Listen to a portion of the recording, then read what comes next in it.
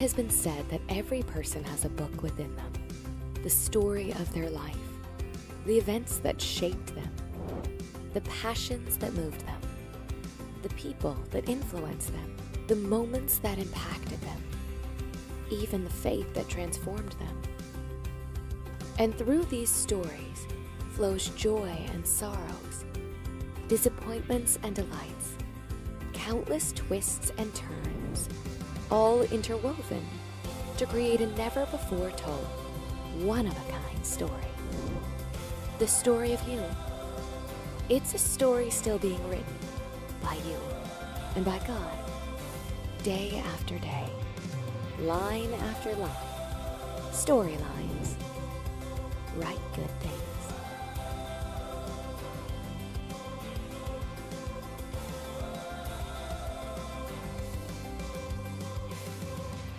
Well, last Sunday morning, about 3 o'clock a.m., Michigan time, well, you all here were probably sleeping.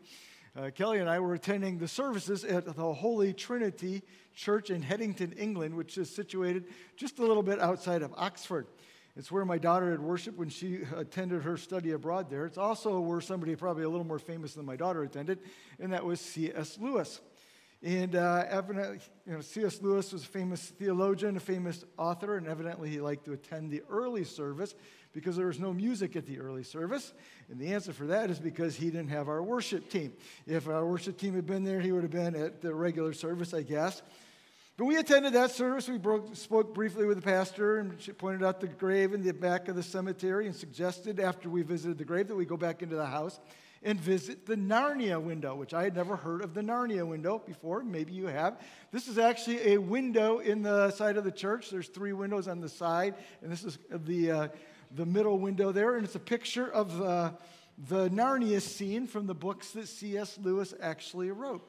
He wrote about 40 books, titles of which you've heard, like the Screwtape Letters, and he also wrote Mere Christianity, but probably he was most known for, not those books, which are great theology, but for some of his fiction that he wrote in children's books known as the Chronicles of Narnia. In fact, probably many of you in this room have actually read the books that he wrote there. But what is it about those stories that pull us in? If you're not familiar with the stories and don't like to read, they put this all into movies back a while ago too. But what are those stories that pull us in, that grip us? And what is it just about stories in general that connect with us?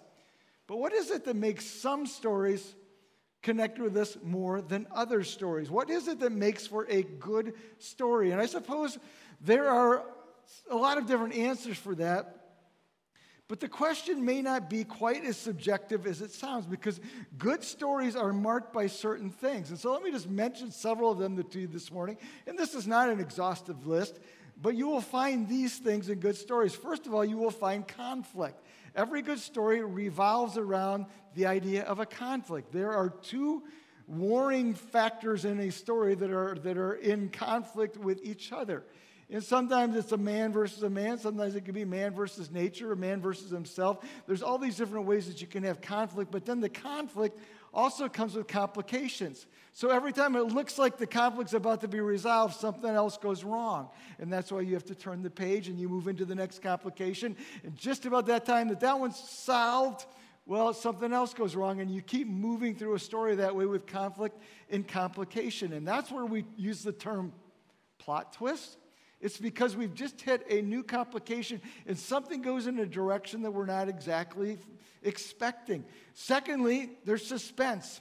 In every story, there's that element of surprise. And it's like, okay, what's going to happen next? You also see in great stories characters and character development.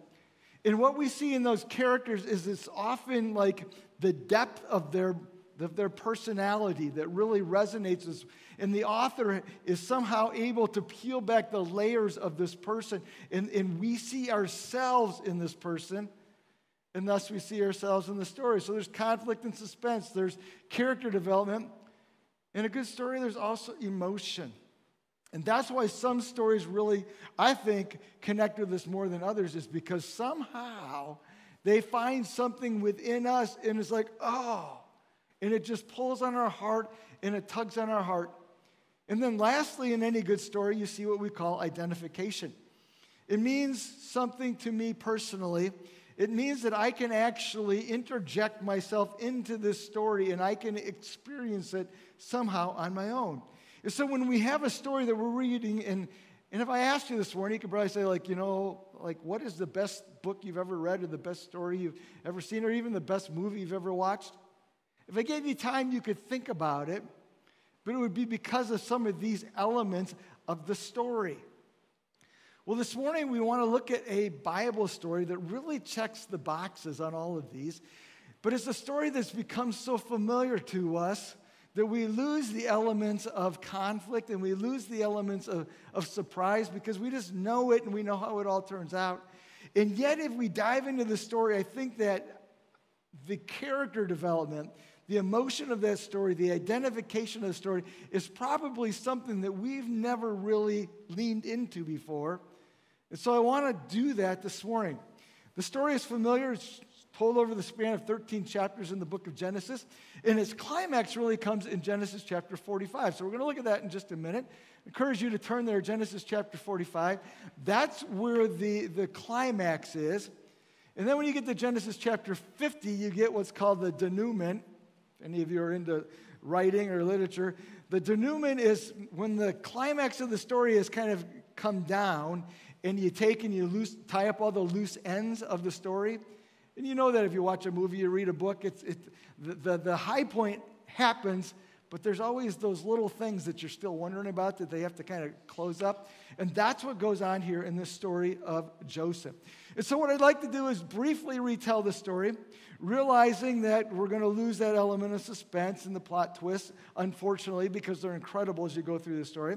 But as we do that, I want to explore 3 questions in this story as we look at it today. The first question is this: what are the key experiences in your past that are part of your story? Now, I realize that we're talking about Joseph, but we're talking about Joseph so that we can be talking about you. So we want to identify what are the key experiences in your past that are part of your story.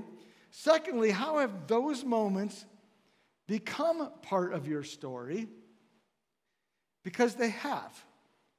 And the things that you have lived through, gone through, experienced in your past have become a part of who you are as we talk about your story. And then thirdly, how can you lessen the power of the negative in your past? And how can you leverage the power of the positive in your past? Now, admittedly, this morning, when we talk about Joseph, there's a lot more negative in a sense than there is positive. And when we talk about your story, it's easier to go back in our past sometimes and identify some of the negative things and how they've affected us than it is to identify some of the positive. We want to do a little bit of both, but we're going to admittedly land a little bit more on that negative, not for the sake to make us feel bad, but for the sake of seeing how God can take those elements of our story and somehow still use them to make us the person that he wants us to be. So here's the story of Joseph. He was one of 12 sons. He was number 11, actually. He was born somewhat after the first 10, so his older brothers were a little bit older. But when he arrived, he was the favorite. He was the favorite in part because his mother was the favorite wife. See, his father had 4 wives. And if you think your family was dysfunctional with one father and one mother, just try it with like one father, 4 mothers, and at least 12 kids. So his father had essentially 4 wives, but Rachel was his favorite. So his son, Joseph, got favored status. And it was obvious to everyone because of how he treated Joseph. But it was also obvious because he gave Joseph this coat of many colors. And every time he walked into the room, it would remind his 10 brothers, you're not the favorite, I am. So this is the situation and the setting that Joseph grew up in. Well, you can imagine. It didn't really sit well with his brothers. In fact, they weren't real fond of Joseph. In fact, we're told actually, and we'll read this in just a little bit, that his brothers hated him. Then Joseph had these dreams, which just added to the problem because these dreams were different settings where figuratively his brothers were coming and bowing down to him, and rather than keeping to himself, he went off and shared these with his dreams, and well, that hatred would just ratchet it up to another level. And so you have this family that's really not doing well. If you talk about sibling rivalry, we've taken it to an extreme here. And there's this hatred that's going on. Now, that's all just an important setup to the real story, which happens next. Because as the story goes on, one day Jacob, Joseph's father, sends him out to check on his brother who are tending sheep. And they see him coming. And it pops into one of their heads, and I don't know which one, and we're not told, but you know what? We could solve this problem if we just killed him. Now, I don't know, you've probably, in your family, you've had those moments where you just like wanted to strangle your brother or sister or whatever like that, but not really. But they really did. They really wanted to kill him, so as they walk up, their plan is to kill him, but one of his older brothers, Reuben, steps in and says, no, we're not going to kill him. Let's spare his life, and his plan was he was going to try to rescue him later on. But when he walks up, his brothers ambush him. I don't think we get this in the story. His brothers ambush him and physically attack him, and they rip his clothes off. And they take him, and they throw him into a pit, we're told. And their plan, is kill him, maybe. But there he sits in that pit. And this is where our familiarity with the story robs us with something, because we know how the story turns out. And so we go merrily on our way, and we and we fail to stop to really experience what Joseph is going through in that moment. So let me ask you these questions actually. Have you ever been hated before? You ever been hated by your family? You ever been rejected? Those are painful experiences. You ever been physically attacked? Or maybe even emotionally attacked? And have you been left exposed and helpless? In his case, naked? Have you been terrified of what happens next? Can you imagine what it felt like for Joseph to be sitting in that pit? And as I see him, he's probably in a fetal position, scared out of his head, maybe crying his eyes out in that moment. And we miss that in the story. But it's real. Have you ever been abandoned? You ever wondered how long he sat in that pit? He had no idea what was going to happen next. But it wasn't going to be good. And we're talking about some incredibly major trauma here in this guy's story. What just happened to Joseph, I wouldn't wish on anybody. But it's not done yet. Because he gets rescued, if you want to call it a rescue. His rescuers arrive. They're foreigners who are walking through their traders, and there's one more thing to trade. They buy Joseph. They buy him as a slave, and who knows how they take him to Egypt, but that's where they go. He's probably goes bound, don't think they gave him his clothes back. But he gets to Egypt. He's got to learn a new language. He's got to learn a new culture.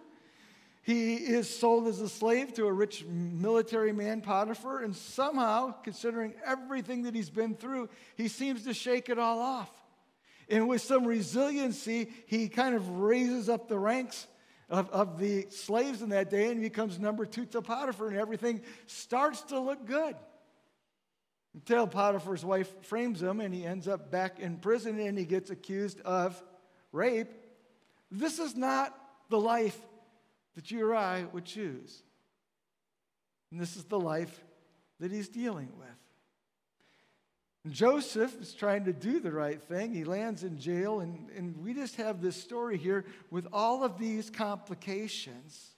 And somehow he survives his experience, and he becomes number 2 again, this time not to Potiphar, but this time to Pharaoh. And I realize that I've left out a lot of the story there. But he's overcome this conflict in his life. But it's not the conflict of will you make good even though you've gone through bad. It's this conflict of hatred that he has to overcome. So as the story goes on, a famine hits the region, and those brothers who sold him as a slave long ago unknowingly go down to Egypt and have to buy food. And who is it that they have to buy food from? Well, Joseph, who's now number 2, who somehow has risen over all of that adversity, but they don't actually recognize him. They have no idea that's where he's ended up or what's become of him. And so this story goes on, and Joseph eventually reveals himself, and he feeds his family, and they all live happily ever after. That's what we feel like. Okay, it was so bad for you to start with Joseph, but somehow you overcame with it. Good for you, and good for you for saving your family. But I wonder if it was really that easy. So read with me, if you will, Genesis chapter 45, 1 through 15 is where we're going to be reading here. Then Joseph, this is when his brothers come to Egypt, and Joseph is going to help them. Joseph could no longer control himself before all his attendants, and he cried out, "Have everyone leave my presence." So there was no one with Joseph, and he made himself known to his brothers. And he wept so loudly the Egyptians heard him, and Pharaoh's household heard about it. And Joseph said to his brothers, "I am Joseph. Is my father still living?" But his brothers were not able to answer him because they were terrified at his presence. They were terrified at his presence. I think that describes what was going on there. And again, we miss the emotion of the story there. There was nothing to say because they were absolutely overcome, overwhelmed, and probably scared for their lives at that moment. And Joseph said to his brothers, "Come close to me." And when he had done so, he said, "I am your brother Joseph, the one you sold into Egypt. Now, don't be distressed and don't be angry with yourselves for selling me here. Because it was to save lives that God sent me ahead of you. For 2 years now, there's been famine in the land, and for the next 5, there's going to be no plowing or reaping. But God sent me ahead of you to preserve for you a remnant on earth and to save your lives by a great deliverance. So then it was not you who sent me here, but God. He made me father to Pharaoh, Lord of his entire household, and ruler to all Israel. Now hurry back to my father and say to him, this is what your son Joseph says. God has made me Lord of all Egypt. Come down to me. Don't delay." Well, let's just pause for a minute and think about what Joseph has experienced up to this moment. He's experienced extreme family dysfunction. As I mentioned before, 4 mothers, 2 marriages, 12 boys, sibling rivalry, jealousy, favoritism. He was pedestalized as a child, and by the way, that is not a gift. If you were the favorite child, your parents were not doing you any favors with that status. That's why we don't want to do the same thing with our kids. And he played his hand poorly even with all of that. He's gone through these harsh life events, rejection. There's so much anger in this story. There's so much trauma in the story. He's been framed, falsely accused. And when that happened, his reputation went down, too. It wasn't just that he was innocent, it's that everybody thought he was guilty. There's disappointment. There's 12 to 13 years before this story sorts itself out. And for over a decade, he deals with all of that. Now, along the line, there's some successes, too, where he lands. He seems to land on his feet. And here's the deal, though. His story is not unique because we've all experienced our own issues and our own trauma and our own challenges and our own things in our story. Many of us have gone through family dysfunction. Some have gone through divorce. Some have gone through abuse. Some have gone through messaging from your parents. Things like, why can't you be more like your sister? Or you're never going to amount to anything when you grow up, or whatever. And we've gone through these things, and we've seen parenting issues and how they've played out into our lives. And we've experienced messaging from others, and some of you have even had these experiences from coaches or from teachers who have said things that were incredibly hurtful and distressing. And there have been the things that you've just tried and failed yourself, and there's the messages that you give to yourself that I'm not good enough, because if I were good enough, I would make the team, or I get the grade, or I get the job, or whatever like that. And we go through these things, and we have all these stories and experiences of our past, and they do affect us. But it's not just our childhood. Sometimes it's in adulthood. We're on the wrong end of an affair, or go through a divorce, we get fired from a job. There's so many things that are part of our story. And what do we do with them, though? we take them and we try to cope with them as best we can, and we basically push them down and just try to, well, let's let the past be the past, and we try to move on, and that's fine. The problem is we can put the event in the past, but it's hard to put the impact there as well. And that's what fascinates me with the story about Joseph, is he was somehow able to take all of these things from the past and somehow leave them there and to step into the future without those things affecting him as much as I think probably should be affecting him. But we struggle with these things because we have situations in our past that come and they mess us up, and what they do is they cause us to act in ways, they cause us to think in ways, they cause us to function in ways, respond in ways that we just do naturally. I'm using that term a little bit loosely, but we do it naturally because we don't realize how it's coming forward. So for instance, something will happen in our lives today, and we react in a certain way, and we step back and like, why did I react that way? Part of the reason we react that way is because of what's happened in the past here. So that reaction may be a reaction of compensation. So somewhere in the past, somebody diminished me, and so my reaction to a situation that feels similar is to try to be big enough or larger than life, or so I might brag about something, or I might boast something, or I might try to deflect something so that I don't have to feel that same emotion again. And you could take it, so sometimes it's compensation, sometimes it's avoidance. Something comes up and it goes back and it strikes one of these chords back here, and it's like, okay, how do I just get away from this? And so we run from the situation like that. Sometimes it's protection. We do things to prevent something else happening to ourselves. Sometimes we just take those things and we assume that those are going to limit us, but we take these stories from our past, and a lot of times I think even subconsciously, we carry them forward. We're like, oh, I'm done with that experience. But the message that comes from that experience, we take forward, and we fail to realize how much it's affecting us. And one of the things I really love about Re-Engage is as we go through some of this material, we start to realize how some of those stories in the back are not just affecting us, but we're affecting our stories. And one of the things that I love about Re-Engage is we all sit down and we share our stories. And it's a fascinating thing for all of us because we start to recognize how these past things are playing out even in our marriage relationships today. But I use it as an example because we all have these backstories that do affect our current stories. And they become our story or a major part of our story, and we see the world through this lens of our experience. But we don't have to accept it as final.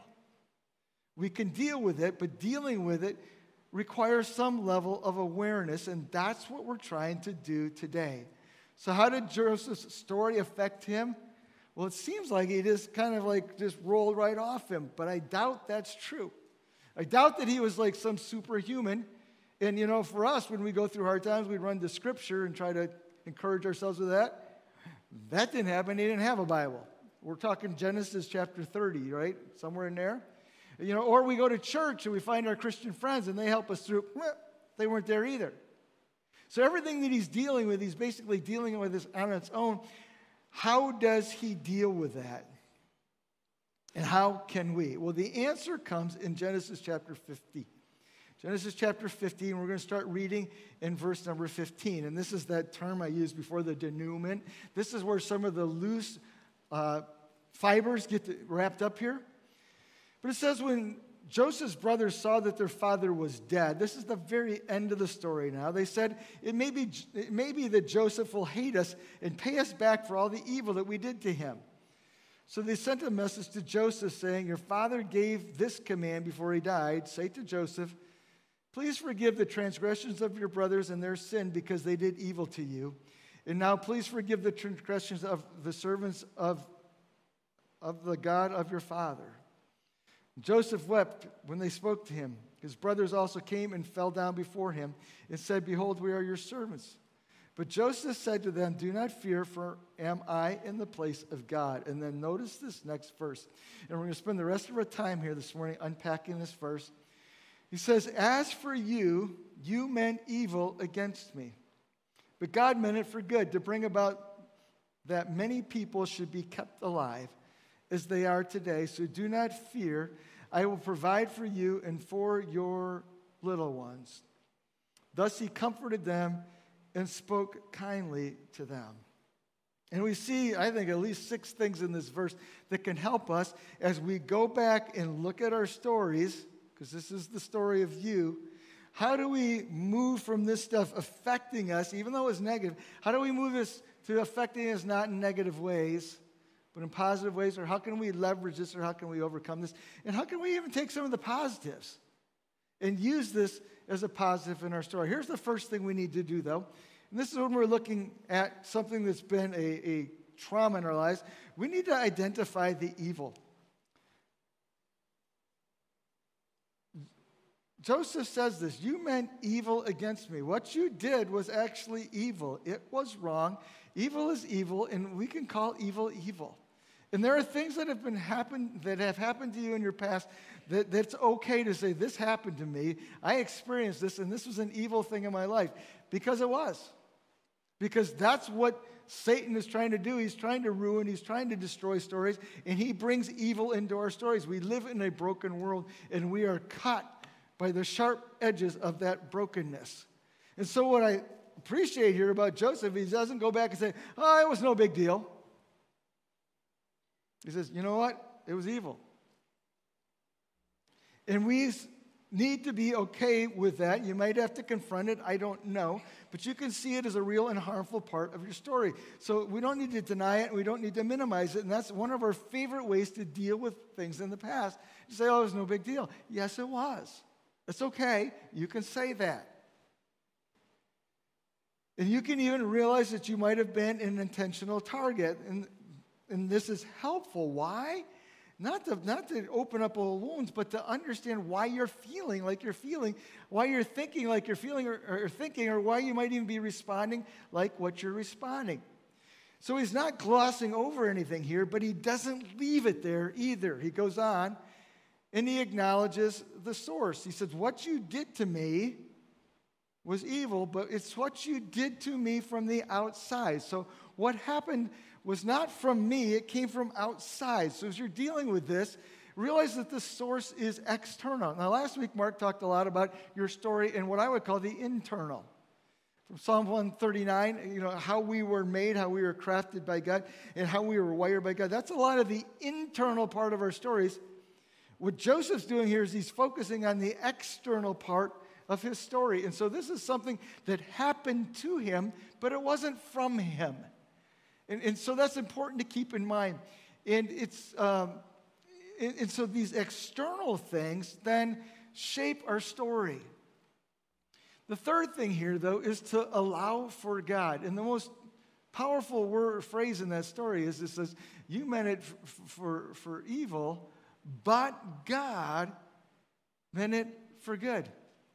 And it's to allow for God to be a part of your story, to realize that the effects of sin and the effects of these things have happened to you, but that they don't have to stop there.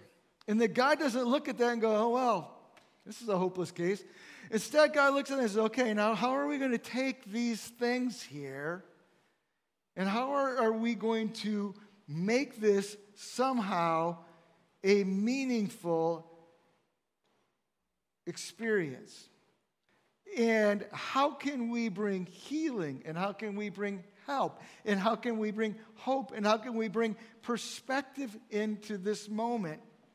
And this is where we need God desperately in our stories, because we have this evil. We've gone through these things. It's come from outside of us. But we need God in our stories now to take it and to write the plot twists that we desperately need.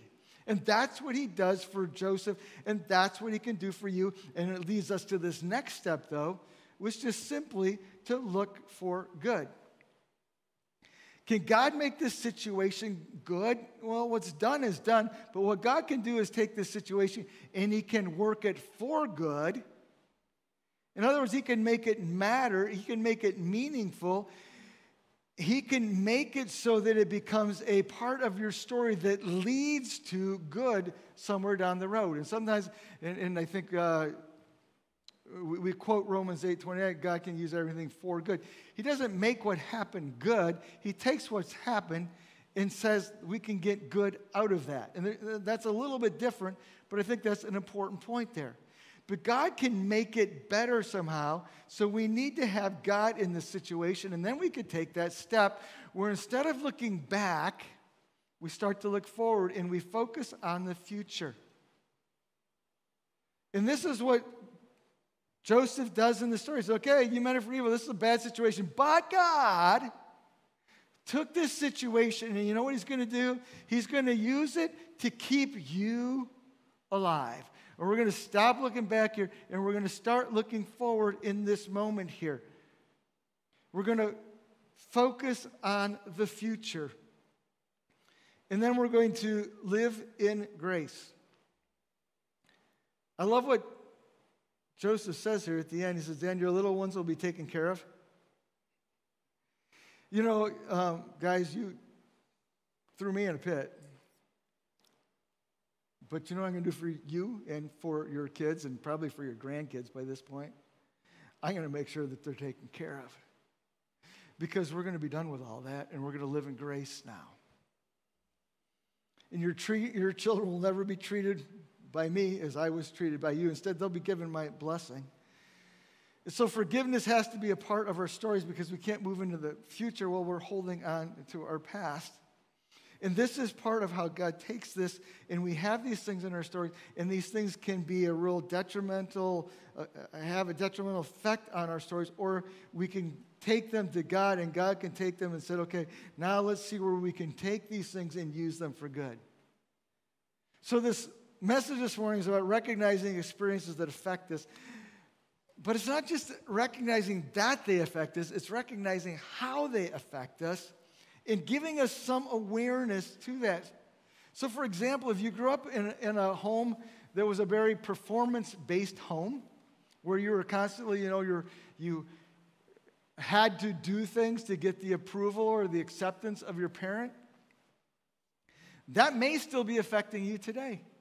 And you may still be desperate for approval, desperate for affirmation, desperate and always looking to do enough for people to think you're okay.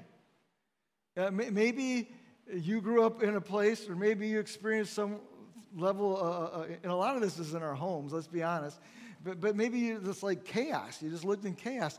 And so now you're like, okay, I have this problem where like I need everything to be controlled. Well, it's starting to understand how these pieces fit together. And hopefully that becomes apparent here, because the things that we deal with now, and sometimes like, why did I act like that? Or why do I always think this way? Or why does my mind always go here? And we have all these things that we say, well, it's starting to understand what happened here, not so that you can beat yourself up, but so that you can go back and say, oh, I get it. And so that you can start to address these things and say, okay, God, how can you take this part of my story? And how can you turn it for good? And that's not to deny also that there are good things in your story too. Because we can go back to those and we can still leverage those things for good. But it's starting to realize that all of our stories are all of these experiences as they compound and as they build up. But it's not just the experience. It's the way that we respond to the experience, and to let God use them and to shape them into our lives. So Joseph's story is a lot like my story and a lot like your story. And he had a list of failures, and he did, and he had some list of abuses and disappointments and injuries, and we all have these lists of these things that are part of our past, and things that sometimes we're unaware of.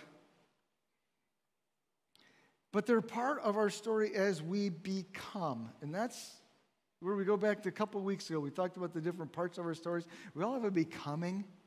See, our story's not done yet. In Joseph's story, if you just finish Joseph's story there, if you quit too soon, it's like the most depressing thing you'll ever read.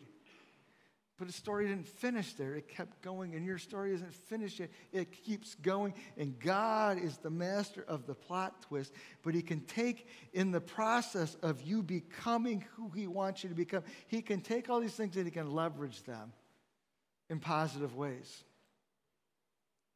There are many biographies that have been written about C.S. Lewis that I mentioned at the very beginning. One of the most complete is a 3-volume set with this title, Becoming C.S. Lewis. See, C.S. Lewis, we think of him as an Englishman. He was actually an Irish boy and moved to England when he was just a child. Of course, he moved to England, and he had that horrible Irish accent and was made fun of as a kid. In fact, as a kid, everything gets picked on. He didn't have 2 thumb joints. He just had 1. And so it made him very awkward when we were playing certain sports. So again, he was mocked and ridiculed for that. Oh, and by the way, C.S. Lewis, when he was 10 years old, his mom passed away. And he was sent to live in a boarding school. And oh, by the way, the headmaster of the boarding school was literally, certifiably going insane, and it was a horrible situation. Well, he grew up and overcame all that, became a teacher at Oxford, taught at Magdalen College there, wrote his books, but when he was 58, he married for the first time. And he married a woman who lived for a grand total of 4 years. And she passed away of cancer. And one of the books that he wrote was about that story and about grief. And so we look at the story of C.S. Lewis, who gave so much to this world in his theology, and he gave so much to this world in his books that are of Narnia. And we think, wow, how did that happen? It's because God can take the experiences of our lives, and he can use them, and he can mold them, and we can understand them and be aware of them and appreciate them, and then God can use them somehow to become who he wants us to be. C.S. Lewis gave the world a great story. Joseph gave the world a great story. You could give the world a great story too. Write good things. Let's pray. God, I'm so thankful for the fact that you redeem our stories. I pray that this morning that as we come and gather, we won't be discouraged by what's happened in our past, but we would be encouraged by the future that you have for us, because our stories are not done being written yet. You're still writing. You're writing great things, and we have the ability to write good things too. So please encourage the person this morning that needs encouragement. Please give awareness to the person this morning who maybe needs to look back and say, oh, that's why. Lord, give us determination to walk out of here to say, you know what? It doesn't matter, in that it doesn't control me anymore. It doesn't have to have power over me. I pray that you would give release to people this morning as well. Our heads are bowed, our eyes are closed. Release comes through forgiveness. Some of our past we just need to be forgiven for. That's where Jesus comes into the picture. He died on a cross so that we could have forgiveness of sins, and he will give that to you if you'll ask him. Maybe you need to forgive somebody else. Maybe that's where you need forgiveness. Maybe you need to even forgive yourself so that you can move on. But where do you need to look back and say, okay, that's a part of my past. God, I'm giving it to you. And I'm going to ask you to write a better story. And yeah, they're me. I can't get rid of them. But can you use them in positive ways in my life? Will you make that your prayer this morning? God, we look to you to write our stories.